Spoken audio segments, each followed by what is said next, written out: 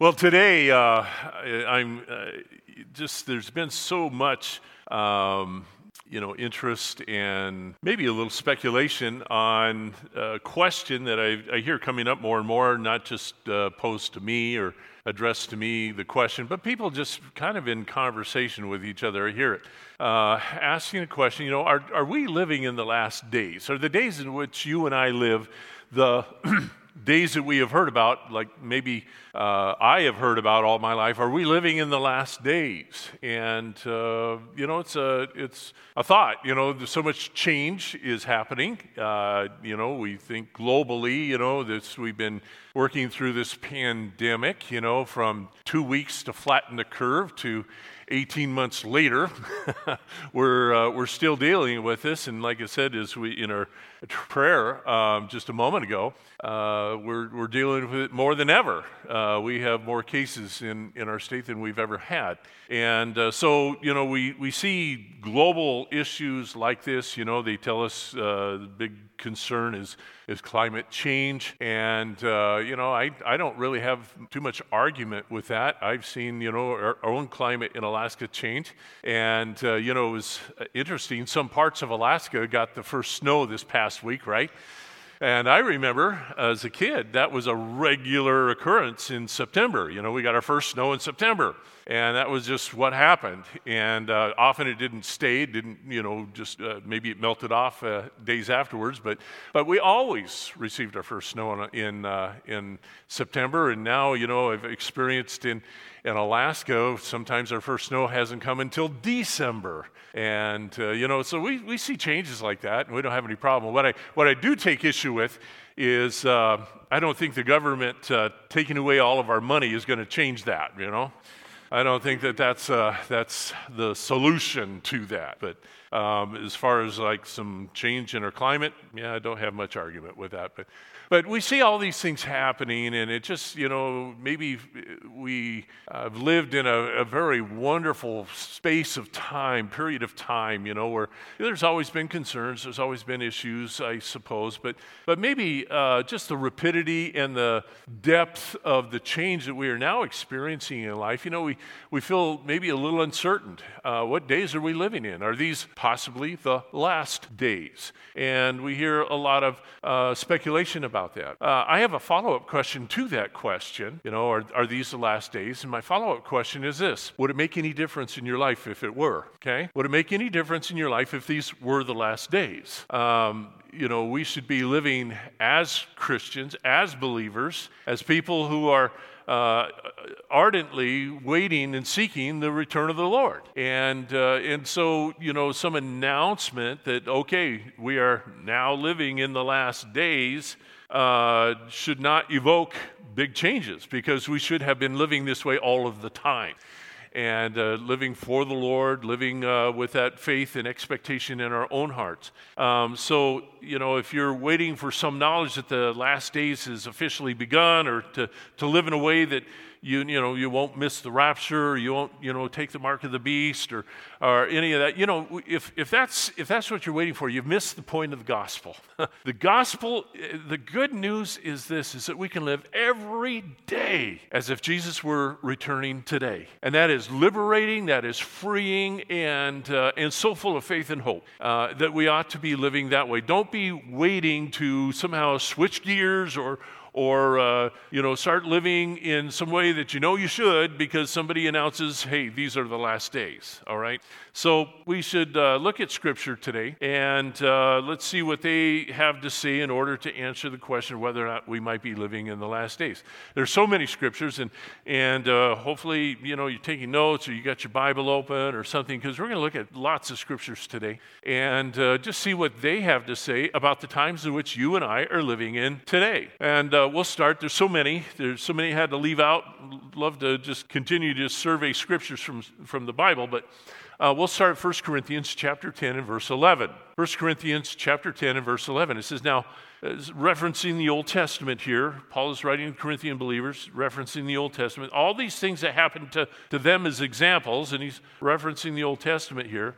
And they were written for our admonition, for our warning, upon whom the ends of the ages have come. So what did Paul just tell us? He said that we have these scriptures for our warning, upon whom the end of the ages has come. What does that sound like? Okay, well, let's go to the writer of Hebrews in chapter 1 and verses 1 and 2. The writer of Hebrews has this to say: God, who at various times and in various ways spoke in time past to the fathers by the prophets, has in these last days spoken to us by his Son, whom he has appointed heir of all things, through whom also he has made the worlds. In these last days, writer of Hebrews, he has spoken to us in these last days. 1 Peter chapter 1, verses 18 through 20. Knowing that you were not redeemed with corruptible things like silver or gold from your aimless conduct received by tradition from your fathers, but with the precious blood of Christ, as a lamb without blemish and without spot. He indeed has foreordained before you the foundation of the world, but was manifest in these last times for you. So here we have Corinthians, who says, upon whom the end of the ages has come, and the writer of Hebrews, in these last days, and Peter now is writing, in these last times for you. These letters were written largely on around the first century AD, and the writers of the scriptures identified that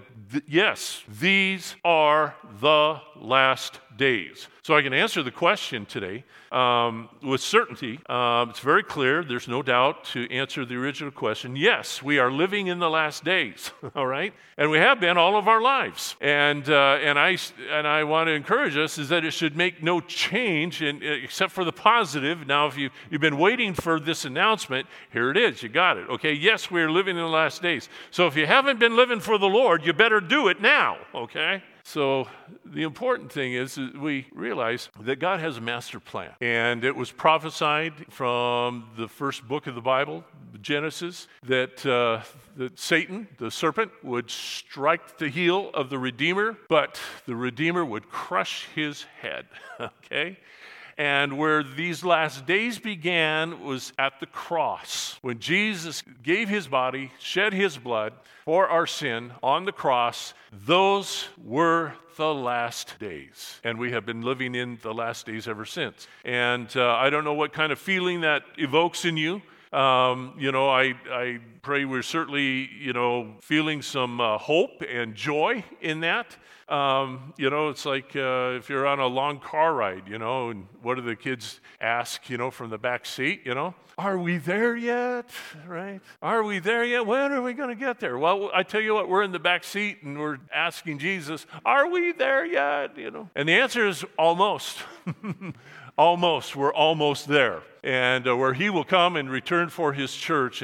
And I pray that doesn't evoke fear in you in some way, but we are in the closing days of time. So let's just kind of survey some more scripture and see what God has to say to us from the Word. And one thing that I think will help us understand why the writers of Scripture have declared these, in fact, these are in fact the last days, not because they were mistaken or confused. I've heard that explanation before.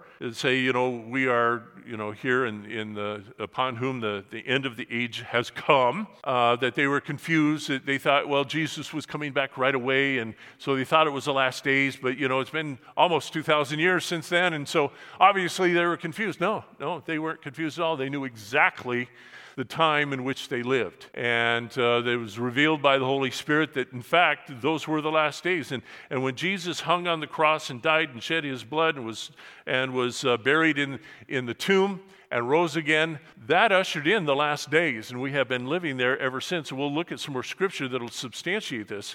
But they were not mistaken. They were not confused. And since the triumph of Jesus over death, over sin, over the grave, there's been put into play two great master plans. God's master plan, which will prevail, is to redeem all of mankind. And we believe that we are close to that becoming a reality. There's a counterfeit master plan, and that is from Satan himself, and that is to enslave and to bring into bondage all of mankind, to destroy their lives. You know, Jesus said that the thief doesn't come except to kill, steal, and to destroy. And that is his agenda. That is his plan. He wants to make all of us slaves to sin. He wants all of us to end our lives without hope, without faith, and to miss the promise of eternal life. And so those two competing plans are more and more rounding the final bend on the same track, and will collide head on with each other, and Jesus will prevail. So let's, again, just look at some more scripture here. 2 Peter, if you want to find that in your Bible. 2 Peter chapter 3 and verse 9. This is what is causing us to wait. This is what we are waiting for to happen before Jesus returns for us. 2 Peter 3:9, it says, "The Lord is not slack concerning his promise." So when we yell from the back seat of the car, "Are we there yet?" And he says, "Almost." It's not because he's purposely delaying it, but this is why. It says, he's not slack concerning his promise, as some count slackness, but is long-suffering toward us, not willing that any should perish, but that all should come to repentance. Okay? So that's why we linger. That's why we wait. And there are people in this room who did not know Jesus very long ago. Now, I've known Jesus for most of my 62 years. Where that line is, I couldn't tell you exactly, but I do remember praying with my father at the altar at 9 years of age and accepting Christ into my heart, and really making sense and taking root in my own heart, my own life. And as far as I'm concerned, Jesus could have come right then, because I was saved and I'd have gone to heaven, right? But you know what? He was waiting for some of you.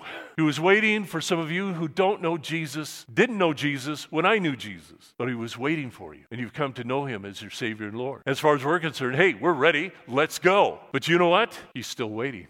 Not everyone is ready to know Jesus. Not everyone is ready for eternal life. And so he lingers. So he is waiting. He's not slack, as some count slackness, but is long-suffering towards us. He's waiting, not willing that any should perish, but that all should come to repentance. And then Jesus himself in Matthew 24, verse 14, had this to say, "This gospel of the kingdom will be preached in all the world as a witness to all the nations, and then the end will come." So we're sailing down that timeline towards the day where every person will have heard a presentation of the gospel and will have had the opportunity to know Jesus or to reject Jesus. And when that day comes, Jesus tells us plainly, then the end will come. His long-suffering and his patience will be complete, and then the end will come, and we will see Jesus. So if you want this to happen, if you want to see Jesus, you want to see Jesus return for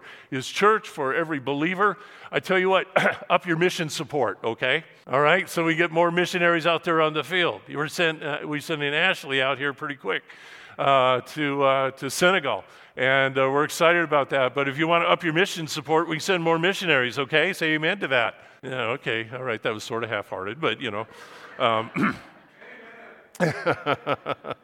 Thank you. So we know when Jesus will return, and that is when the entire world has been reached with the gospel. Now, as I said, on Satan's side, his master plan is to enslave and to bring all men into bondage to sin and prevent them from coming to eternal life. So those two competing plans are in play. Since the cross and the resurrection of Jesus from the dead, this plan has been in place. 2 Thessalonians has this to say. Paul writes to the believers in Thessalonica, 2 Thessalonians 2:7. Paul calls it says, "For the mystery of lawlessness is already at work." Now, Paul wrote this around the first century, so it's 1900 years ago. And he says, even at that time, this mystery of lawlessness. So what is this mystery of lawlessness? Well, when the Bible speaks about mysteries, it's not something that's so much unknown, but it is kind of refers to it being false. Okay, so here's this false master plan, the mystery of lawlessness. The false master plan of Satan is already at work. So what does that tell us? Is that there is someone also out there competing for our souls, which is our enemy, which is the devil, which is Satan, and he wants to prevent us from inheriting eternal life through Jesus Christ our Lord. For the mystery of lawlessness is already at work, only he who now restrains will do so until he's taken out of the way. There will be a day where the restraining power that prohibits this false plan from the enemy from taking over will be taken out of the picture, and we'll have more to say. That's a great passage to unpack there, and we don't have time to do that. Maybe we will in subsequent messages here in the future, but the point is this, is that the mystery of lawlessness is at work. And it has been at work for a very long time, from generation, trying to compete with the master plan of God to bring all men into a place of repentance. Revelation chapter 12 and verse 12, as John the Revelator hears this and writes this, what he hears in heaven, he says, "Therefore rejoice, O heavens, and you who dwell in them. Woe to you, inhabitants of the earth and the sea. For the devil has come down to you, having great wrath, because he knows he has a short time." Okay? So we see an intensity, and right now, like never before. There's more things happening in our world than, and I'm not really qualified to talk about or understand them so much, but we see the rise of China,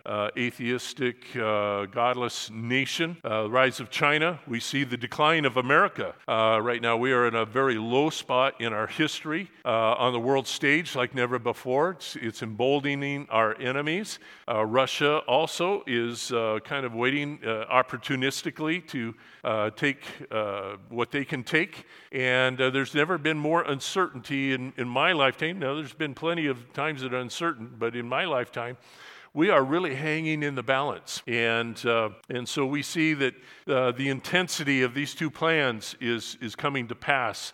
And as we approach the conclusion of our age, these two master plans will intensify more and more. And we'll see the earth display greater and greater signs. So we see things in the geopolitical sense and certainly the economic sense, the rise of a cashless society and things that the Bible has prophesied and talked about, we read, are coming to pass. I don't know how it was many years ago, when they're talking about the cashless society.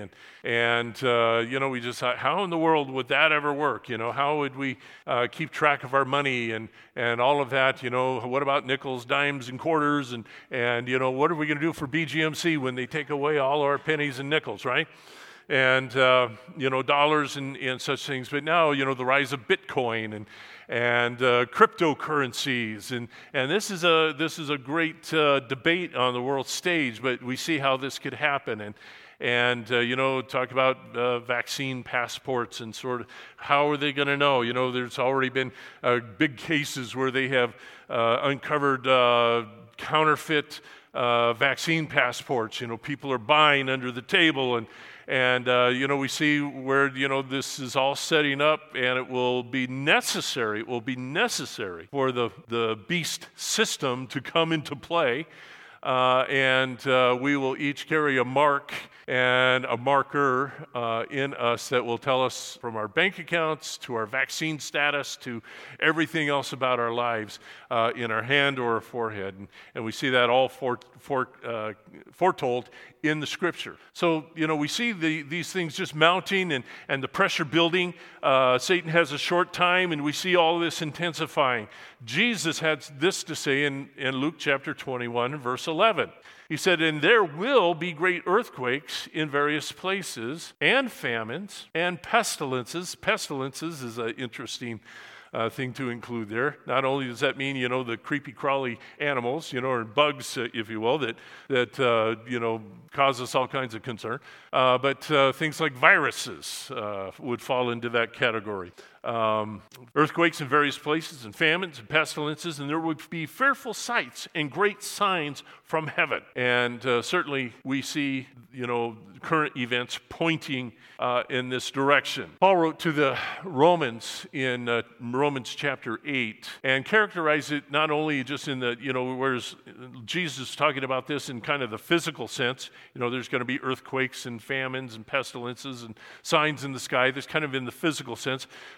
Paul writes to the Romans in the 8th chapter in the spiritual sense of these same things. Romans 8:22 says this, "For we know that the whole creation groans and labors with birth pangs together until now." What does that mean? The whole creation. What is the whole creation? Well, it's the world in which we live. It's what God created. And it's giving us a sign. It's pointing the direction that, yes, we are living at the end of time. We are living at the end of the age.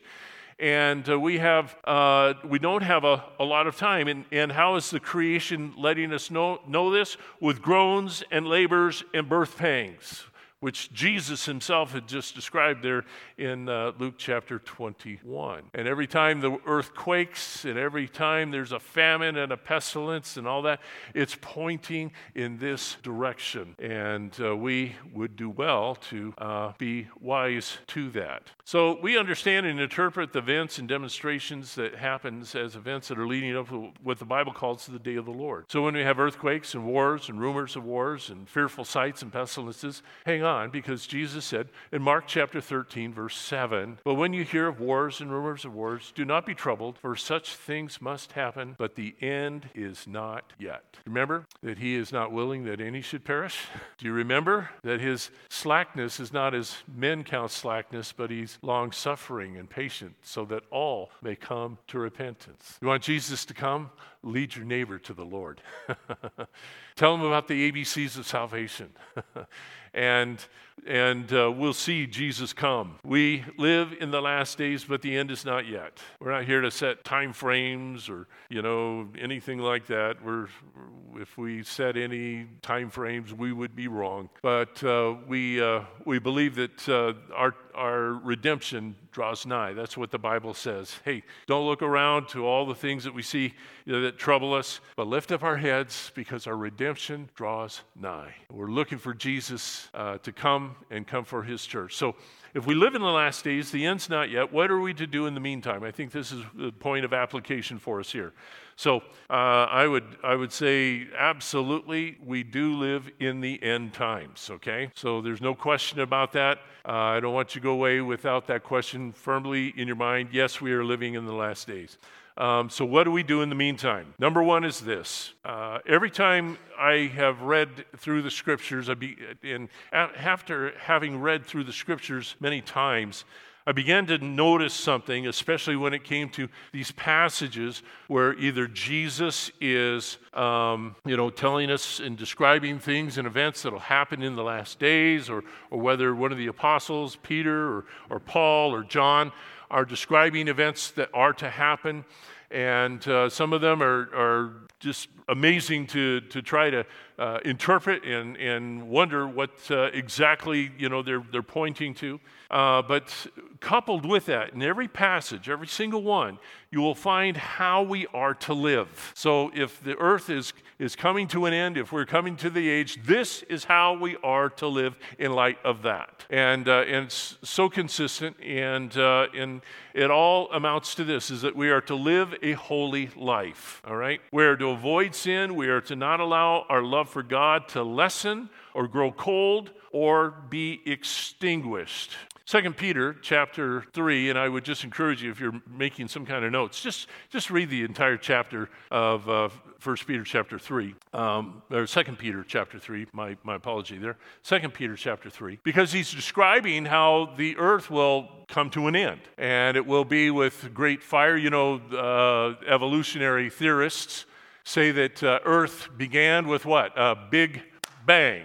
Well, I tell you what, that's how it's going to end, okay?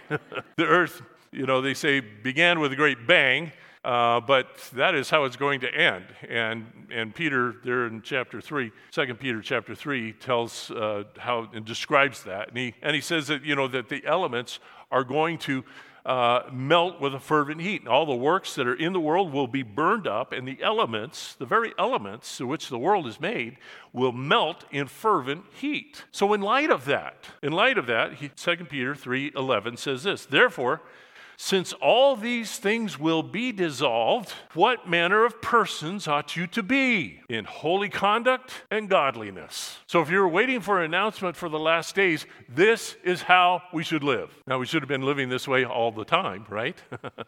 But we are called to live in holy conduct. That means to avoid and to eschew worldly practice and things that lessen our love for God, things that distract us from the things of God, things that pull us away from digging into the Word of God and knowing the Word of God.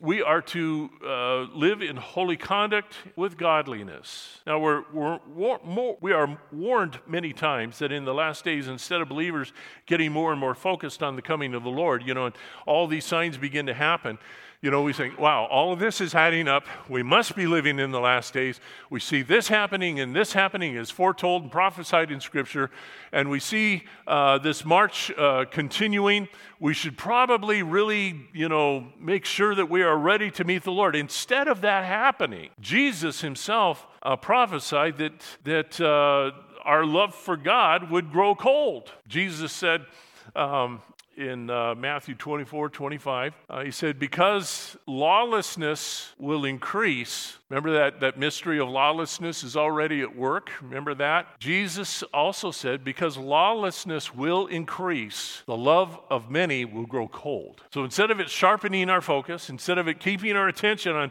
on what's important and the priority of living a holy life in all godliness, instead it will cause our love for God to grow cold. And we have to fight against that tendency. And also that the cares of this life and the pursuit of distractions, Jesus said, like in the days of Noah, just before the flood came and took them all away, that they were living carefree lives. They were, carousing and marrying and giving in marriage and just kind of distracted from what was about to happen to them. And all of that caused them to forget about God, and that flood came, and the Scripture says, and took them all away. So here we are. We're in those days. Jesus said, be like the days of Noah. The impending destruction of the world, and so many will be distracted and called away from, instead of their attention being on the things of God. Many, like the 5 foolish virgins, now Jesus gave this illustration in Scripture that the coming of the Lord, he called it the bridegroom, is imminent. It happened. There were 10 virgins, 5 were wise, 5 were foolish, 5 were prepared and ready, and when the shout of the bridegroom came and it was indicating that the bridegroom was coming, they were prepared and their lamps were trimmed and they had oil for their lamps and burning, and they were ready to go when the bridegroom came. And the 5 foolish ones had not prepared. They weren't ready, and they left to find oil for their lamps. And when they came to the place where the bridegroom had gone on with those who were invited, they were shut out because they had missed their opportunity. And that will be the picture that we see at the end of the age. And so many will be unprepared when Jesus comes for his church. So living a holy life is not something we should wait for the last days. But since we've announced it, yes, we are living in the last days, okay? And you haven't been living that way, we encourage you, coming to know Jesus as your Savior and Lord. Get to be in relationship with him. Repent of your sin and begin to live as Jesus would direct you. And we should live that way every single day. Second point, the first point is to live a holy life. Number 2 is to know the Scriptures. Because I tell you, there's going to be probably times where we wonder what to do. Who's telling the truth? That's hard enough to discern now, isn't it? We hear so many different things. We hear so many people talk. talk. We hear reports of this and that, and we wonder who's telling the truth. Is this true? Somebody's saying the exact opposite. What are they? Is what they're saying true or not? And we just wonder, how in the world are we supposed to discern what the truth is? Well, let me tell you. This is no surprise to you. I say this all the time. Is you need to know the Scriptures. You need to know the Word of God, and you need to know it. Not me and tell you what it means. You need to know it, and so we encourage you. That's why we tell you that we have Bible reading plans available in the back. We encourage you to take one and just start reading. I do not care. Start reading at the New Testament. You don't have I read in Genesis and I read Revelation every year. If you want to start at the New Testament, hey, that is great. Just start. Just do it, and do it every day. Amen. And keep doing that. And whether it takes you a year or more, that doesn't matter. The point is that you need to be in the Word of God. You need to know the Scriptures for yourself, and that's what is so important. There's great principle in telling what is a genuine article and what is the counterfeit. Now, we hear the word counterfeit. We often think of, counterfeit money, people that try to pass, United States federal government bills as genuine that are fake, that are false. And, the sophistication of these things is growing by the day, and it's more and more of a challenge. But when the FBI trains its agents in the spotting of counterfeit money, they don't show them one counterfeit bill. That's not the point. They don't teach them about the ways that people counterfeit money. What they teach them is all about the genuine, okay? So they'll teach them, there are microscopic marks on genuine U.S.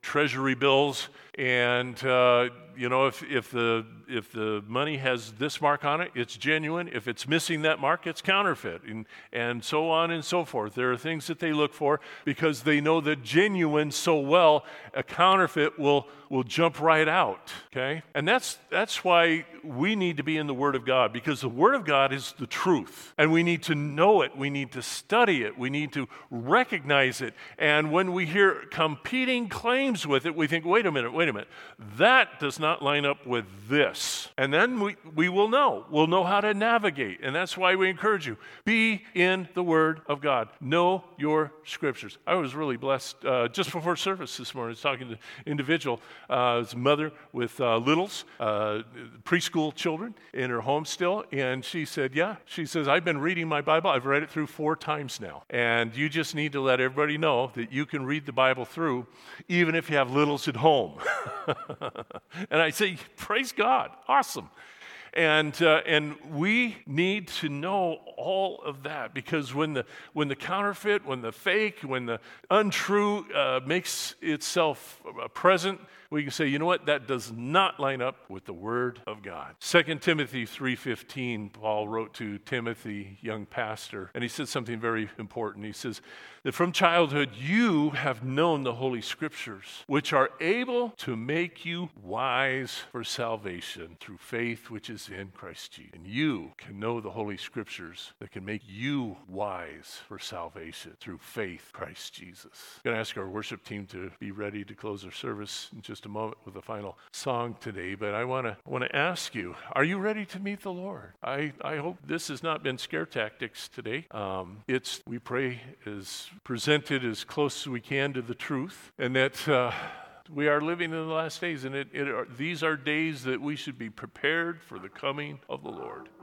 And should you not know Jesus Christ today, this is an opportunity for you. Would you just bow your heads today? And you can pray this prayer. You want to invite Jesus into your heart today. Dear Jesus, I am a sinner. I know I am. I have done things wrong. I have not told the truth. I have broken promises. I have hurt others. And I realize I am a sinner. But I ask you today, would you forgive me of my sin? There are too many that I don't even remember. But the weight of it, I still feel. Forgive me of all my sin. Come into my heart today and teach me a new way of living, one that is in the truth, one that is in the Word of God, so that I can have the hope of eternal life I believe that you died for my sin. I believe that you rose from the grave. And I confess you now as my Savior and Lord, Jesus. So come into my heart. Help me. Take over my life. Lead me in the path of righteousness, that I can live that holy and godly life in light of your coming. And we prayed in Jesus' name. Amen. Amen.